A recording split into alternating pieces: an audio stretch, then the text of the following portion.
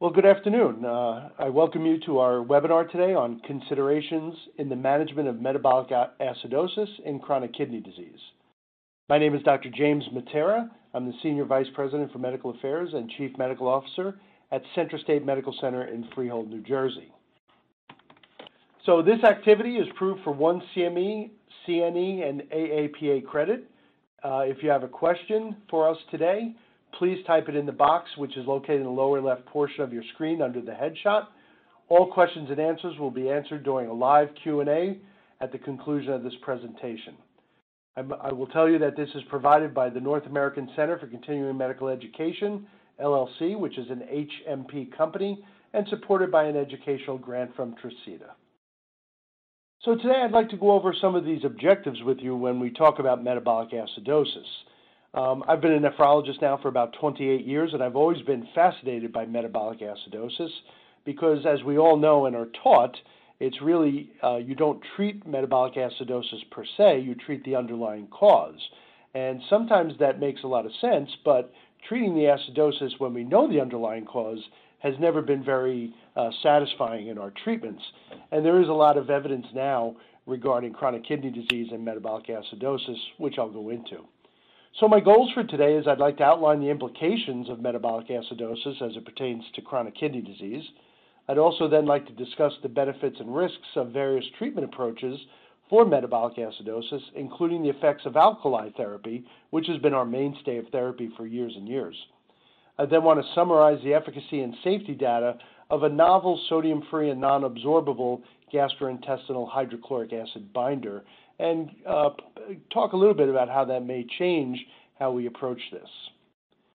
So as far as an introduction, many people are afraid of acid-base disorders, and that's okay. I was too. But acid-base disorders are very common in patients with chronic kidney disease, and it actually may contribute to some of the sequelae that we see in these patients. We know that there's evidence out there that suggests that treating chronic metabolic acidosis, especially in our CKD population, and the mainstay of therapy up till now has been by alkalinizing the urine with sodium bicarbonate. It's important to understand the prevalence of such disorders like metabolic acidosis in chronic kidney disease and how it relates to their outcomes. We all know that chronic kidney disease in general is a very costly disease. It's a very detrimental disease on patients and their families because if it progresses to end-stage renal disease, it's a huge implication in lifestyle change for these patients. So how do we get metabolic acidosis? What's the etiology? So we all know that the kidney has the principal role in maintaining acid-base balance. And without getting into too much physiology, a decrease in the renal ammonium excretion and a positive acid balance leads to a reduction in the serum bicarbonate concentration.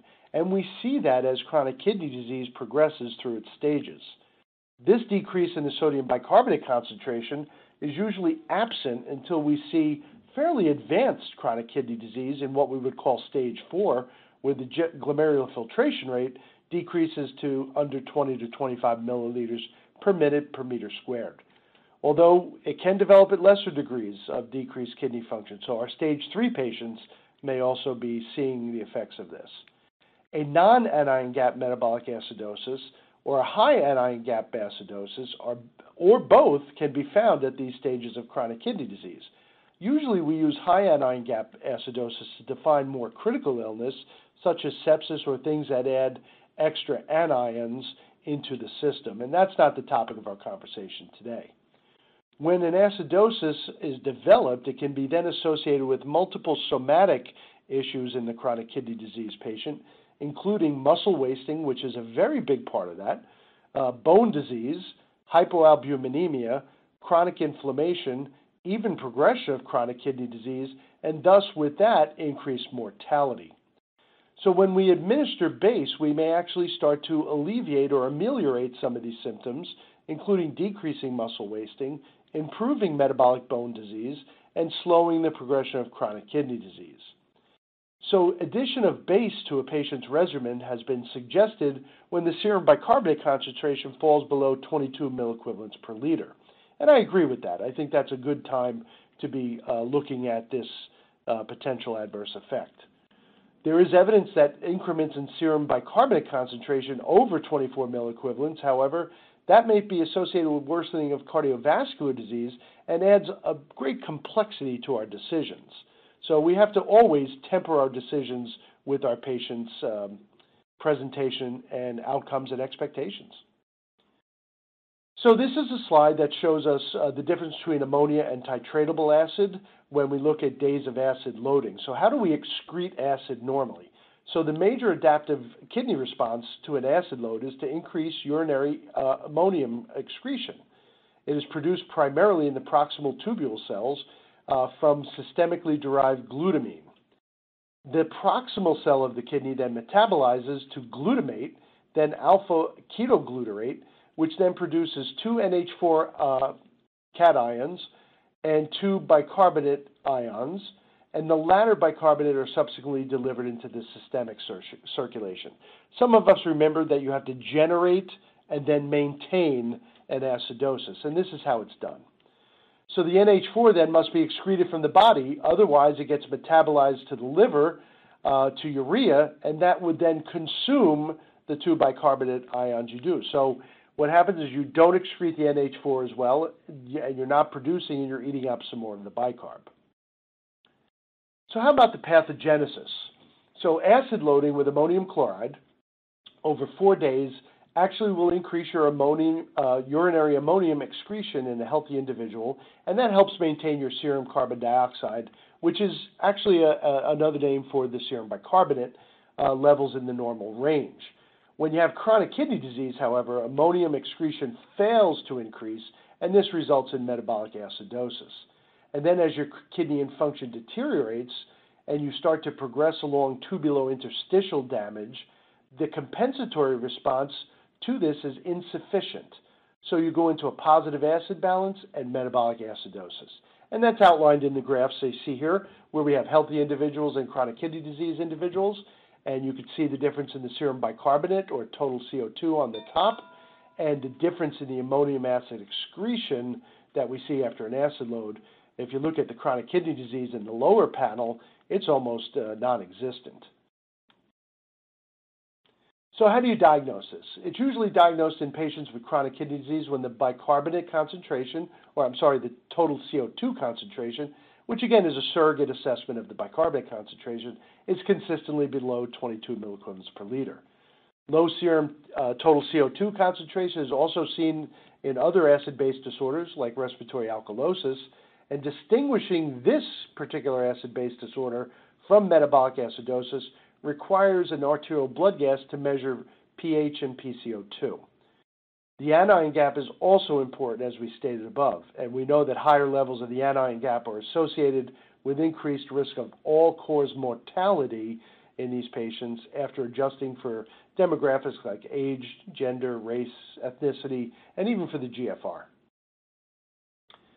So what about risk factors for our patients? We know that not all of our patients will get this, but there are certain key factors and risk factors we look at. Certainly our reduced glomerular filtration rate we've already spoken about. Patients, interestingly enough, who have hyperkalemia, which we may see in a type 4 renal tubular acidosis, and I know many of you just got chills because renal tubular acidosis often scares, and myself included, so I won't spend any more time on that. Reduced urinary acid excretion would cause a risk factor. People who have albuminuria or proteinuria, and I'll show you an interesting study a little later, smoking, chronic anemia, actually patients with a higher serum albumin concentration, possibly even something like a paraproteinemia might be evident, non-use of a diuretic, and even our mainstay of therapy in our chronic kidney disease, ACE inhibitors and ARB use, can be a risk factor for the development of acidosis. So what happens in chronic kidney disease when you develop acidosis? Okay, you'll look at the chart on the right as I go through a little bit of the evidence here, and evidence supports the notion that kidney adaptations that facilitate acid excretion, trying to maintain a normal acid-base balance, can themselves cause kidney injury. So endothelin-1 or ET1 is a very potent systemic and intrarenal vasoconstrictor, and this induces oxidative stress and the extracellular matrix accumulation in the kidney, basically fibrosis. So these are things that can happen that we never really thought about before just from acidosis or acidemia. Angiotensin II, again, well known in our kidney circles and in your circles as well, is a potent vasoconstrictor promoting tubular interstitial fibrosis. So if you look at this, just the development of acidosis can play a role in fibrosis, which leads to progressive chronic kidney disease. That's a big factor. If you can lessen that effect, that may then go on to lessen that interstitial fibrosis that we see. So we're going to talk about some of the various things that acidosis affects. We'll start with the musculoskeletal system, where we do know that treatment with oral sodium bicarbonate, again, our mainstay of alkali therapy, does ameliorate impaired growth in children who have renal tubular acidosis. And if you remember back to some things like Fanconi syndrome, you can correlate with that. When we look at adults, however, who have chronic kidney disease, when you treat their metabolic acidosis for 3 months, you mildly attenuate increases in their parathyroid hormone levels. And for those of you who have heard me speak on other topics in chronic kidney disease, that's also a very big role in a cardiovascular risk factor in our patients. And we need to get a little better at controlling their bone and mineral metabolism by dealing with parathyroid hormone levels and phosphorus. In a crossover study done by Kendrick back in 2018, the treatment of metabolic acidosis with sodium bicarbonate had no effect on levels of parathyroid hormone or bone turnovers, but we started to see increases of serum phosphate and FGF23 levels. Now, I'm not going to go into those, but again, those are risk factors in chronic kidney disease pointing towards cardiovascular risk. So when we see increases in phosphate and FGF23, which stands for fibroblast growth factor, this is a potentially concerning, again, as I stated, for cardiovascular risk. So acidosis plays a role in there when it affects the musculoskeletal system. We're all worried about mortality, and we know our chronic kidney disease patients tend to have a higher mortality, especially when they progress. But if you look at our earlier stage patients, our moderate and severe stage 3 and 4, male gender, African American race, and diabetes were associated with low serum bicarbonate. Not a huge surprise there, especially when it comes to diabetes. When we adjust for relevant covariates, low serum bicarbonate levels were associated with a 23% higher risk factor or higher risk assessment for all-cause mortality. That's an important factor. The relationship between serum bicarbonate and all-cause mortality did differ based on age, level of kidney function, I think we would expect that, and presence or absence of diabetes and malignancy. And those last two could be whether or not it's related to proteinuria or the effects of malignancy itself. A little unclear from this study that came out in 2011. A time-dependent analysis suggests a decline in serum bicarbonate level was also significantly increased with all-cause mortality. So the bottom line is mortality does appear to go up when you develop acidosis. So what's the problem with acidosis? Unfortunately, along with the effects outlined above, it's usually underdiagnosed and therefore undertreated. When you look at a cohort study reported just a few months ago at the American Society of Nephrology meetings in Washington, a very large cohort of over 86,000 patients were studied who had both CKD and chronic metabolic acidosis. 21% of them had a diagnostic code for metabolic acidosis. That's a low percentage. And we all know the differences now between coding. If it's not coded, it wasn't done. So maybe we're just not coding it correctly. Older age and higher GFR were associated with a lower likelihood of diagnosis. A nephrology visit, health insurance, and having comorbid conditions were associated with a greater likelihood of diagnosis. Only 15% of the patients in this study were treated with oral alkali therapy, again, the mainstay of therapy. And only 36% of these patients remained on that therapy at the 2-year mark. So poorly penetrated into the treatment and poorly tolerated, with a third of the patients, slightly more, not remaining on therapy. The discontinuation rates for oral alkali therapy were very high, especially in the first 180 days of use. What are the benefits and the risks of treating? So let's do the benefits first on the left-hand side. I do think we have enough evidence now where we can reduce risk for chronic kidney disease progression. Not going to halt it, but anything we can do to slow it down is great. We increase skeletal muscle mass and muscle strength, which is often debilitating in these patients. We reduce bone buffering and preserve bone and mineral metabolism, a cardiovascular risk factor. And we can also reduce serum potassium with these if the patient is hyperkalemic, which they often do become as kidney disease advances. So what are the risks of treatment? And again, we're talking about alkali therapy here. Well, alkali therapy is sodium and bicarbonate, which dissociates in the stomach, and you can get fluid retention from the extra sodium, increased blood pressure, pulmonary and peripheral edema, again, because these are sodium-based formulations. You can also develop hypokalemia if the bicarbonaturia that you get from increasing bicarbonate use is excessive. It'll drag more potassium out. You can get hyperkalemia with potassium-based formulations such as potassium citrate or nutritional therapies, which have been also used as an adjunct for treating metabolic acidosis, and we'll talk about that shortly. You can get vascular calcifications and kidney calcifications, i.e. stones, and calcium phosphate nephrolithiasis in particular. So when we look at alkali therapy, there are several things, and I'll talk first on the sources that we see on the right-hand side. Nutritional alkali therapy with fruit and vegetable diet is probably warranted in most patients who have CKD. Caveat there would be you have to watch potassium levels. But initiating alkali therapy with a single low bicarbonate value may be a little premature. So you need to make a decision or have a decision tree where to initiate pharmacological treatment based on the following. Number one, severity of the metabolic acidosis. Number two, the patient's blood pressure and ability to withstand or take the sodium content or the sodium load that you're giving. And also in line with that, number three, the volume status. Recall that hyperkalemia along with metabolic acidosis is probably the most important reason to initiate pharmacological treatment because this can help lower that and allow us to continue RAS agents. Many times if we have a patient who's on a RAS agent and they develop hyperkalemia, our first thing is to stop those RAS agents.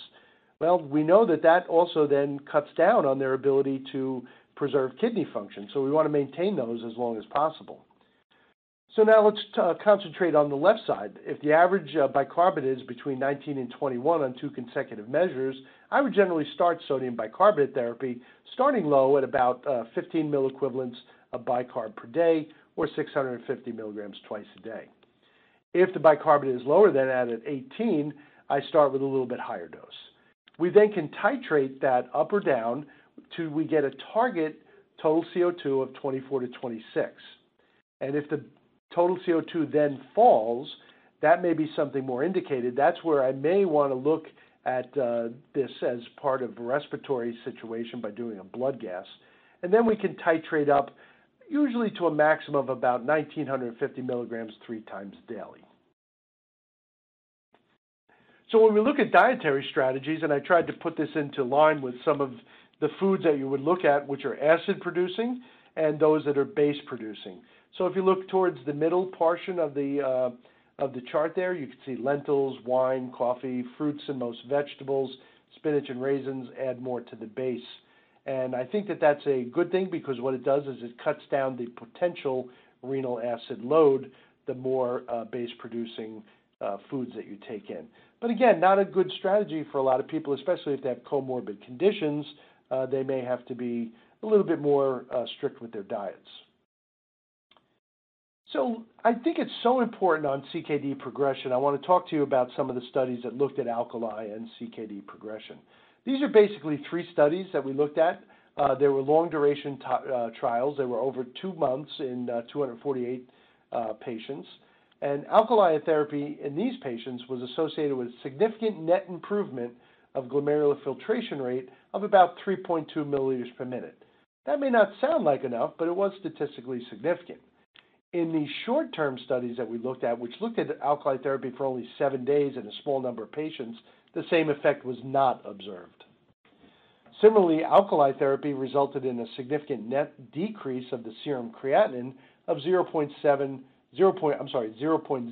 milligrams per deciliter.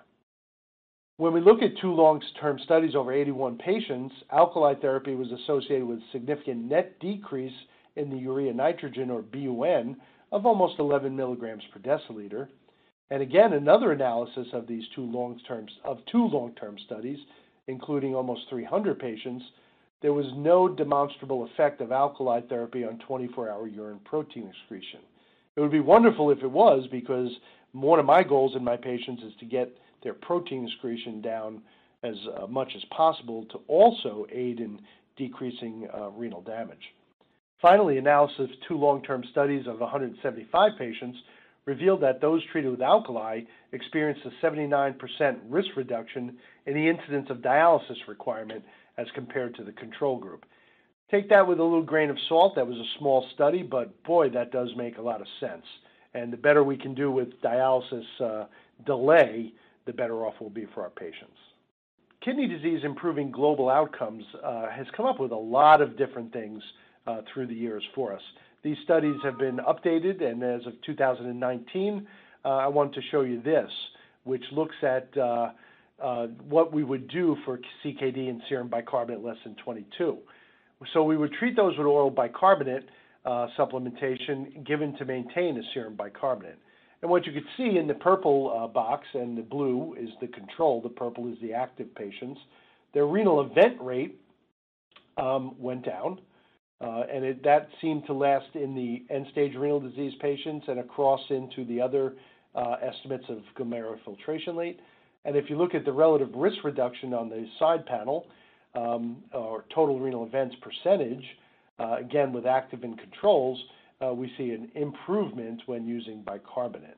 So again, the evidence is there that improving the acidemia or acidosis will help greatly. So what are our pharmacological options? And I don't want to spend a lot of time on this chart, but basically we're left with alkylating agents. And the first 5 that you see there are all forms of alkali or all forms of bicarbonate or citrate that are bound with either sodium or potassium and are given in certain increments. I'm going to focus more on the sodium bicarbonate. That's the one we use a lot more of. If I do have a patient with kidney stones who has low citrate in their urine, I may use potassium citrate or citric acid, but I'm just going to focus on that top bar for now. And again, our dose is usually about 325 to 650 up to several times a day. It gives you approximately 4 milliequivalents of bicarbonate. It's inexpensive. Many of us who have, remember our parents, they had this in their closet called Brioski or something else to settle their indigestion, which was basically sodium bicarbonate. It neutralizes the acid. It's inexpensive. There's no potassium in this, but there's a lot of GI issues related to carbon dioxide production. Again, when the sodium bicarbonate hits the acid in the stomach, it dissociates to sodium, water, and carbon dioxide. So that's how we deal with some of those issues. We also have to worry a little bit about our potassium-based ones because there's some aluminum absorption, and aluminum is not friendly to chronic kidney disease patients because of CNS effects. Also, our liver disease patients can't really convert the citrate into bicarbonate, so that adds a new wrinkle to that. So that's what we've had. We've had these alkalinizing agents coupled with the salt, and we do have newer agents, including viviramir, which I'll talk about in a little bit, which actually binds hydrochloric acid in the GI lumen, allowing us to impart a better absorption of bicarbonate, but I'll speak about that shortly. So we want to look at considerations. So the guidelines, again, recommend that we want to maintain the serum bicarbonate over 22. However, the ideal target, or the sweet spot, as I'll call it later, may be 24 to 26. So if you look at the mean achieved total bicarbonate concentration in beneficial effects, it was approximately 24 milliequivalents. And there have been observational studies that have found an association between improved kidney outcomes and patient survival when you reach to 26 or 28. But when we look at our CRIC study, the chronic renal insufficiency cohort study, there was also some downsides to getting your bicarbonate higher than 26. There was a higher incidence of heart failure, and that may also be related to the sodium content. And also, if you look at that CRIC study, values that exceeded 30 milliequivalents per liter, which are actually approaching in the alkaline state, are associated with a higher risk for death. So again, if you see on my chart on the right, there's a potential sweet spot between 24 and 26 where we want to stay. Below that sweet spot, we have an increased risk of CKD progression, bone demineralization, skeletal muscle catabolism, and increased risk of death. On the right side of that sweet spot, we start to see increased risk for heart failure, vascular calcification, and increased risk of death. So swing for the sweet spot. That's my message. Adverse effects, the primary concern is fluid retention, again, sodium-based, elevation of blood pressure, and peripheral and pulmonary edema. Alkali therapy may also cause hypokalemia if you have excessive bicarbonaturia. So the more alkali you take in, you may excrete more bicarbonate in the urine, and as a result, you're going to drag more potassium out. Potassium-based formulations, however, can cause hyperkalemia in CKD. So they can be useful if the patient is already hypokalemic, and I also use them because of the citrate formation in people with chronic nephrolithiasis. But the bottom line here, and this is dating back to DeBrito's work in 2009, increasing urine pH may predispose you to these calcium phosphate stones, although it's not been really reported in clinical trials of alkali therapy in CKD. So again, if I have the nephrolithiasis, I may use a citrate-based. So other agents. So we're seeing three important factors as I've talked in this webinar today. We know, number one, correction of metabolic acidosis to what I call the sweet spot may help slow progression of CKD as well as the other factors. Number two, despite this knowledge, only a small percentage of our patients are treated with current alkali therapy. So that's an area of opportunity. Number three, of those that are treated, the discontinuation rate and the adverse effects that we see, primarily because of the sodium balance, are very high. There is also significant GI issues that we all know are problematic in patients related to the production of carbon dioxide. So what else do we have out there? Is there anything else that can help us get the benefits and maybe loosen up some of the adverse effects that we see with alkali? And that's where Viviramir comes in. Viviramir is an investigational agent that's currently under review by the U.S. Food and Drug. It's a first-in-class hydrochloric acid binder for the treatment of metabolic acidosis. So this is really a new approach to this. It's not just supplementing bicarbonate. So how does it work? It's a non-absorbed polymer, which is composed of these low-swelling spherical beads that selectively bind and remove hydrochloric acid right from the gastrointestinal tract and excretes it through the fecal material. So when you remove hydrochloric acid from the gastrointestinal tract, it's then excreted and more specific then, but similar to removing nasogastric gastric acid, as you would see in suctioning or vomiting. Both of these areas would increase sodium bicarbonate. So we remember back again to our acid base, what happens when we suction out the hydrochloric acid in our nasogastric patients. So there was a study on Viviramir, which was published in The Lancet in 2019, which looked at 471 patients assessed for eligibility. 254 were excluded. I won't go into the exclusion criteria right now, but there were 217 ultimately randomized to this trial.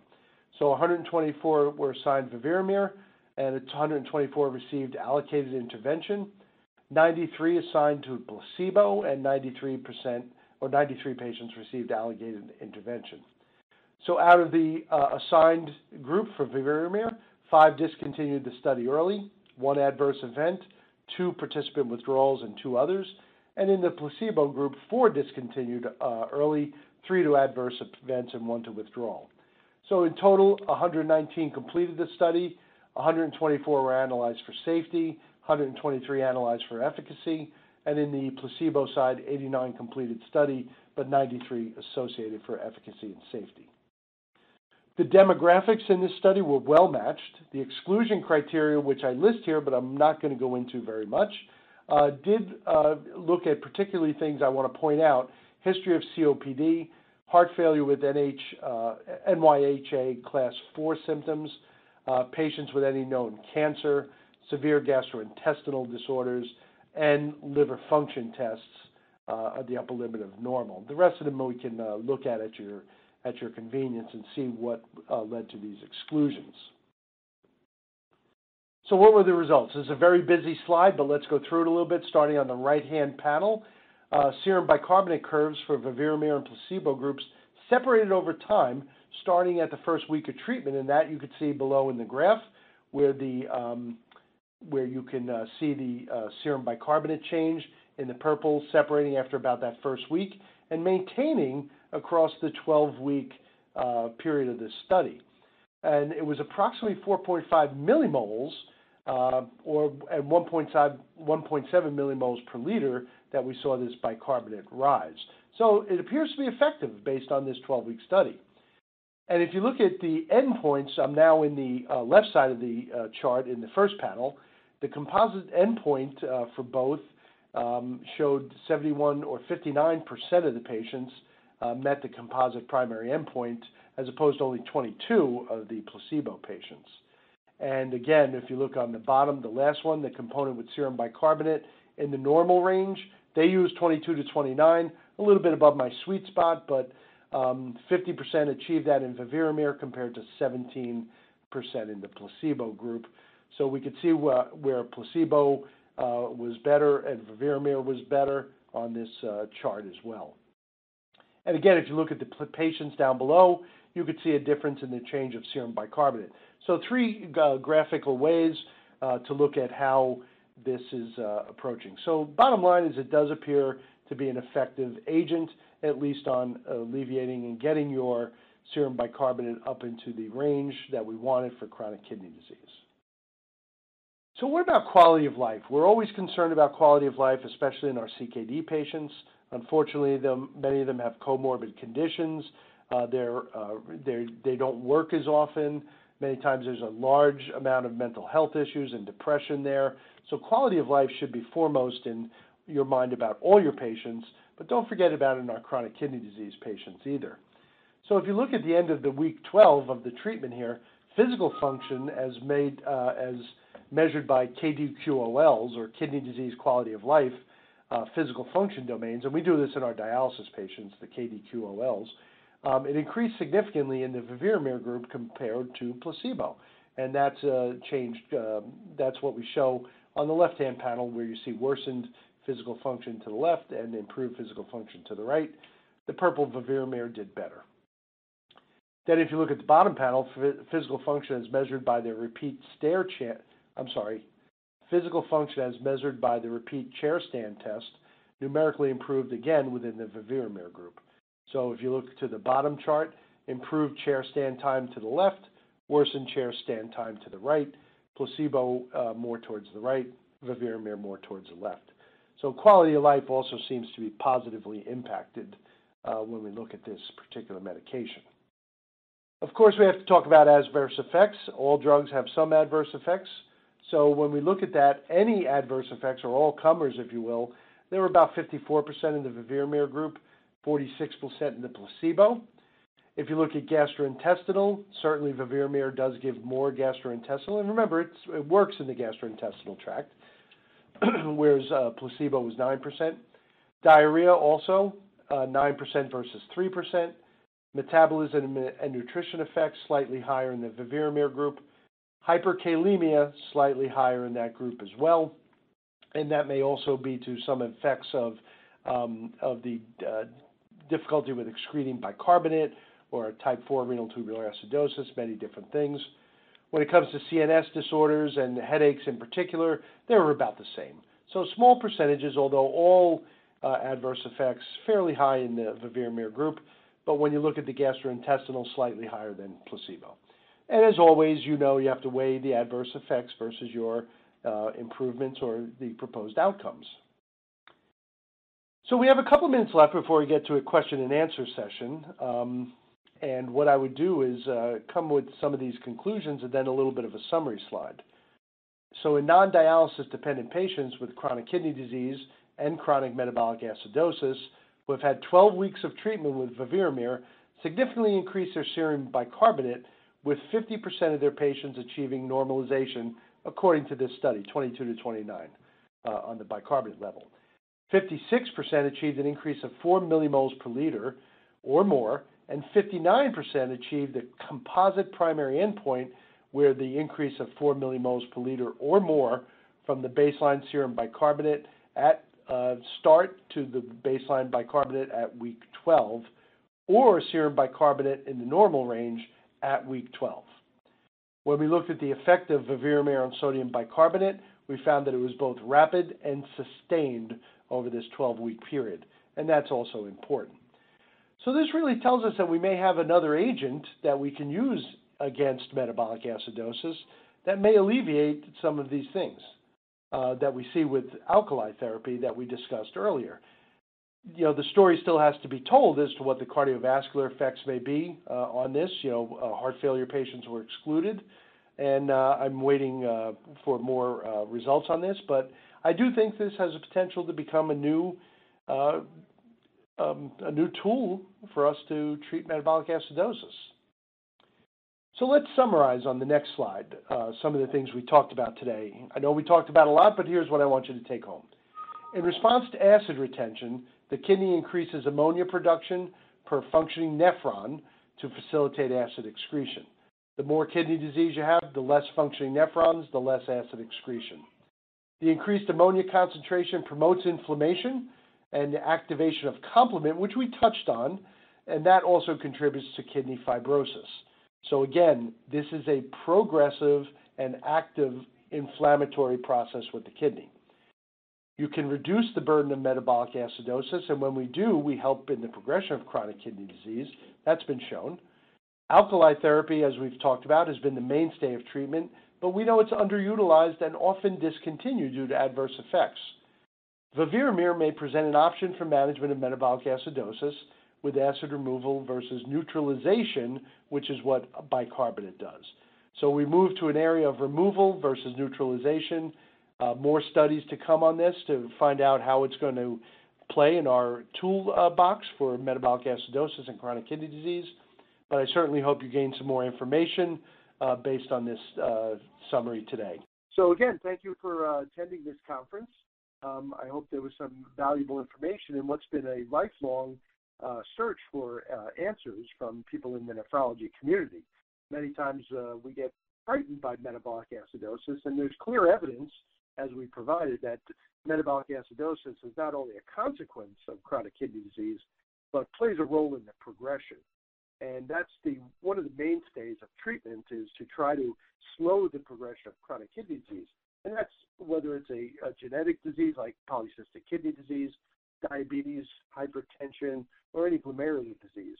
Slowing the progression, if we can't have a direct effect, is really the way to go. We need to cut back on the amount of patients that are going on to end-stage renal disease therapy. So we'll start with some of our questions, and first question comes from our audience is, how does dialysis affect metabolic acidosis? And dialysis is interesting because, first of all, we've now termed that patient to be at end-stage renal disease. And as a result of that, what innate mechanisms they may have had to prevent, remember I talked about in the presentation that you have to generate the metabolic acidosis and then maintain it. Many times, even though patients maintain some residual renal function when they're on dialysis, oftentimes they lose that innate ability. So they walk around in a chronic state of metabolic acidosis. Dialysis is dialyzed against a fairly alkaline bath, usually with a bicarbonate concentration of 35 to 36. So that usually does help in their metabolic acidosis. But if you recall the physiology of hemodialysis, you have these very large peaks and valleys. So when a patient presents for their dialysis treatment, they have their treatment over 4 hours, and everything, BUN, all that goes down, bicarbonate goes up, potassium goes down, and then right after that, they slowly start to accumulate again. So that 48 hours later, when they present for their next treatment, they're at their peak again. This is one of the reasons that myself, as well as the government, have elected to try to push through some of the things regarding home types of dialysis, especially peritoneal. They give you less of that peak and valley, and may also help us to understand that a little bit more. So dialysis, they do pertain to metabolic acidosis. It does help it, but it's a peak and valley thing, and home therapies may often be indicated. Okay, so I'm going to take our next question, and it's actually regarding what other studies have been done regarding nutritional effects used to counter metabolic acidosis. And that's very interesting because nutrition is something that we haven't paid a lot of attention to in the past, and certainly for our own health, we need to pay attention to it. And for patients who have a problem with acid loading, there's a big push to use dietary modifications, as we talked about. Prior studies regarding dietary acid loading did show increased risk of chronic kidney disease.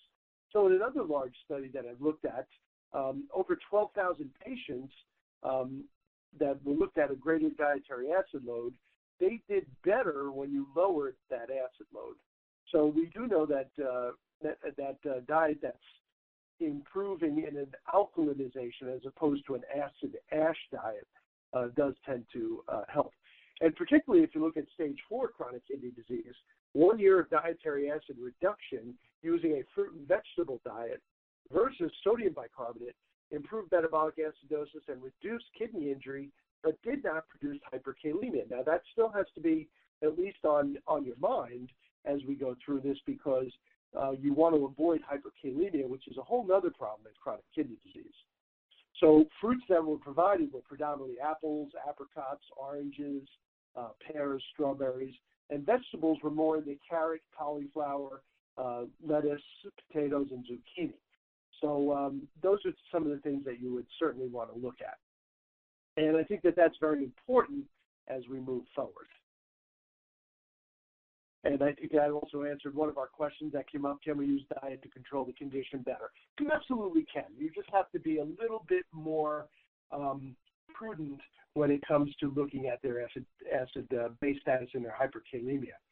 The other thing you have to keep in mind when it comes to diet is many of our patients are on a protein-restricted diet. Many of our patients are on a carbohydrate-restricted diet, and certainly many of our patients are on a lipid-reducing diet. So oftentimes we make the joke that they can eat cardboard, which would be about the same thing. But I really believe in nutritionists for this. When we have advancing chronic kidney disease patients, I use a multi-point or multi-touch education for them, and there are many of them out there that you can refer to that has diet as one of the big mainstays for this. So not only will the patient learn a little bit more about their chronic kidney disease, they'll learn a little bit more about prepping them for eventual dialysis if that's needed.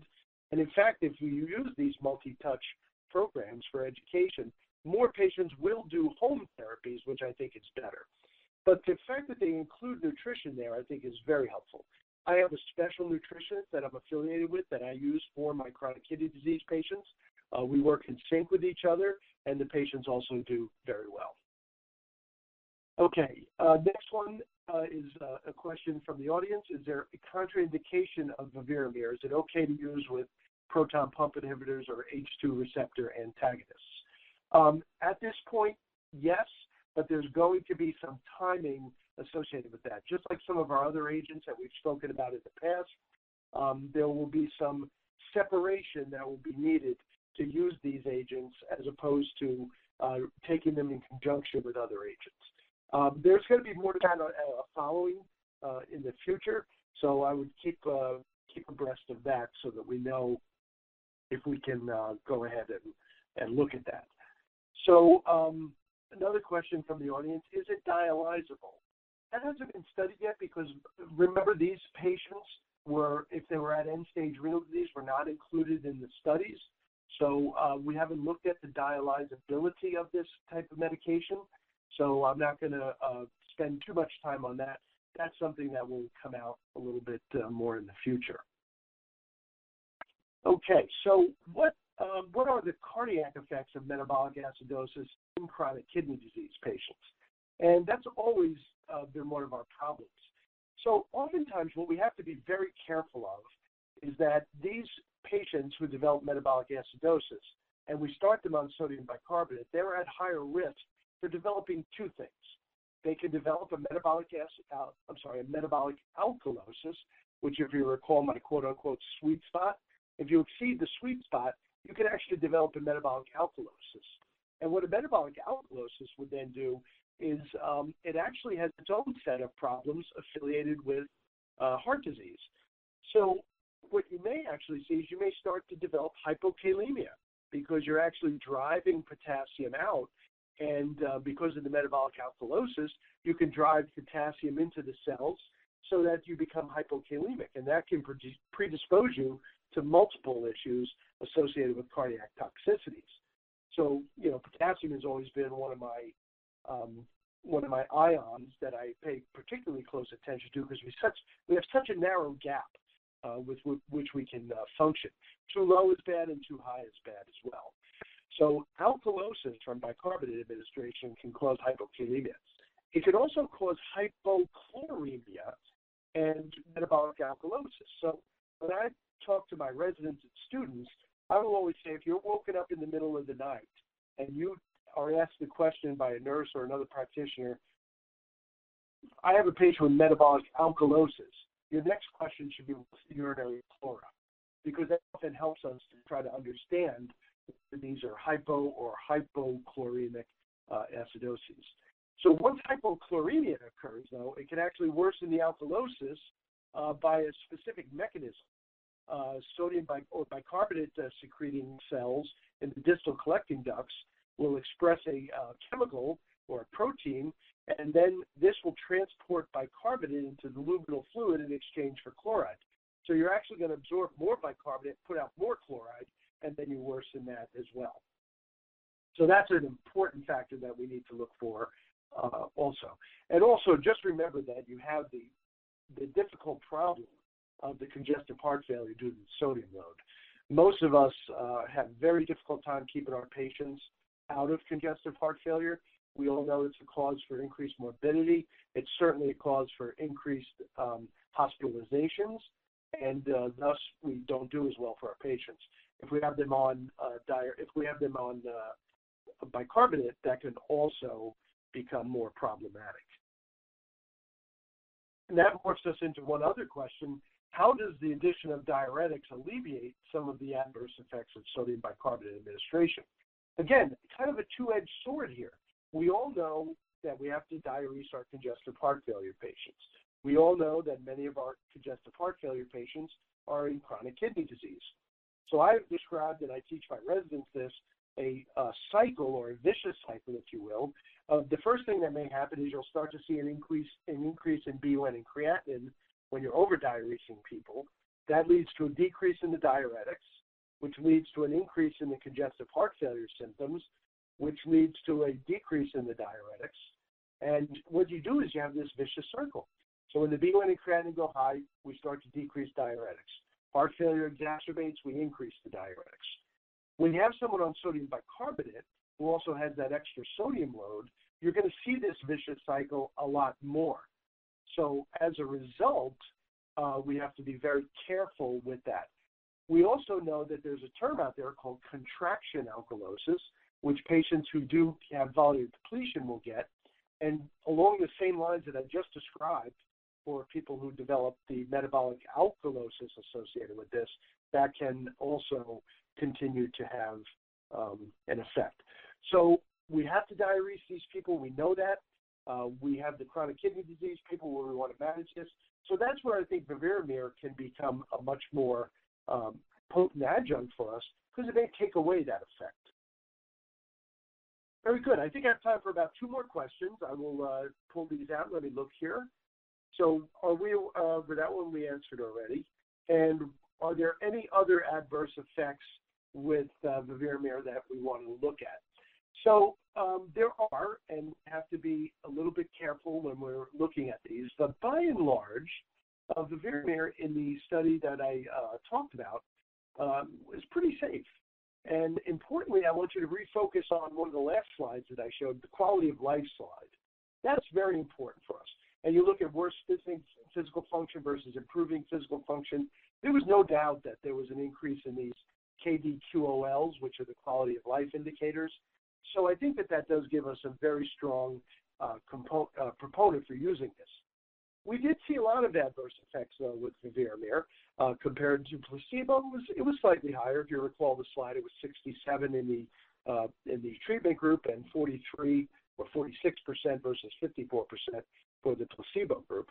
And most of those were circled around gastrointestinal, which is similar to what we see in bicarbonate, but the discontinuation factor for Favirenir is less. So the GI side effects do seem to be a little bit less. Certainly you want to watch those issues with hyperkalemia and alkalosis. Remember, you're going to try to hit for that sweet spot so that we don't correct the metabolic acidosis. And you see, even the nephrologist gets confused sometimes. We don't want to overcorrect those so that we're running into problems with alkalosis. So oftentimes you'll trade one with the other. Okay, another question is, what's the effect here on muscle contraction? That's a very good question because we tried to show a little bit in our talk what we were looking for as far as muscle contractions. So one of the things that can happen is that there can be a lot of issues with skeletal muscle issues with weakness when you're looking at metabolic acidosis. So we have to be very careful on that because we do start to see some issues. Again, it's all really basically tied in to the whole metabolic component that we are discussing here.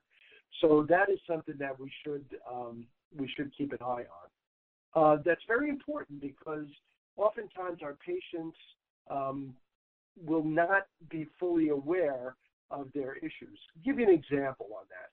Oftentimes we have our patients will come to us with issues regarding muscle cramps.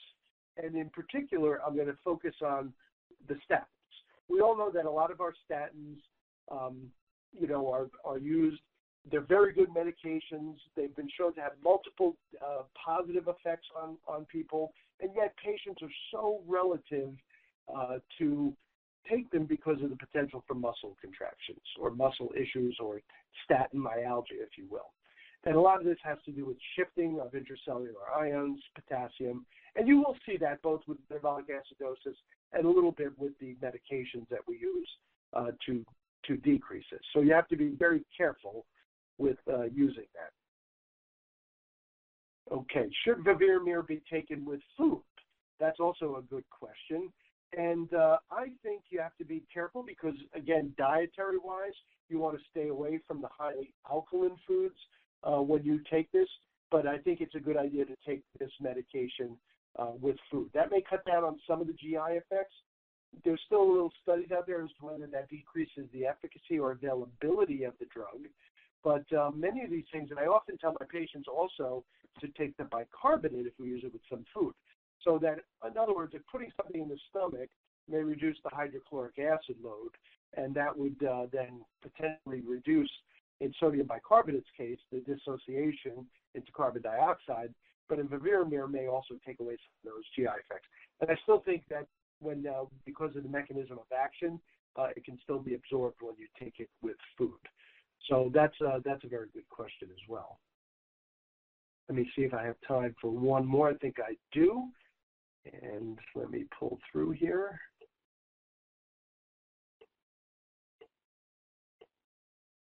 Okay. Is there a difference in the treatment of metabolic acidosis depending on the presence of a high anion gap? Very good question. I mentioned it in my talk that a high anion gap metabolic acidosis, the traditional treatment has always been to treat the underlying cause. Those are usually more acute type of situations. That's when you're seeing a patient with lactic acidosis, diabetic ketoacidosis, certainly poisonings through our careers. I've seen multiple ethylene glycol poisonings, salicylate poisonings, things that will give you the high anion gap acidosis.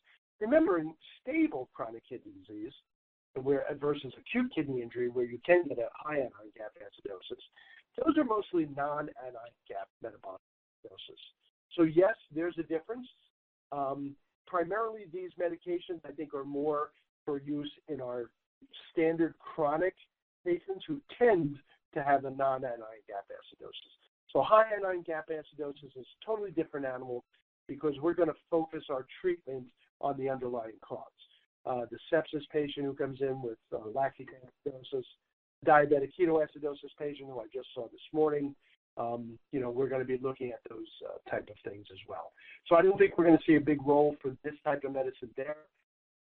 Just kind of conjunctioning in that, the minute or two we have left, there's always a controversy on whether you use bicarbonate in these patients as well, because as for all the things we talked about, bicarbonate infusions in the hospitalized or critically ill patients can cause a problem as well because of many different reasons. So a lot of times people with DKA will come in, and we find that if you treat their DKA, then that'll help alleviate the acidosis fairly quickly. Yes, there are some caveats, particularly if a patient has a pH that's very low. I certainly will still use bicarbonate. I generally don't push it. I generally use it in a drip, mixing D5W. Remember, sodium bicarbonate has sodium and bicarbonate. So if you add more sodium to normal saline, you're making it hypertonic. So I still think there's a role in that for some people. It's really just a temporizing role because, again, the treatment for the in-house acute high anion gap acidosis is to treat the underlying cause.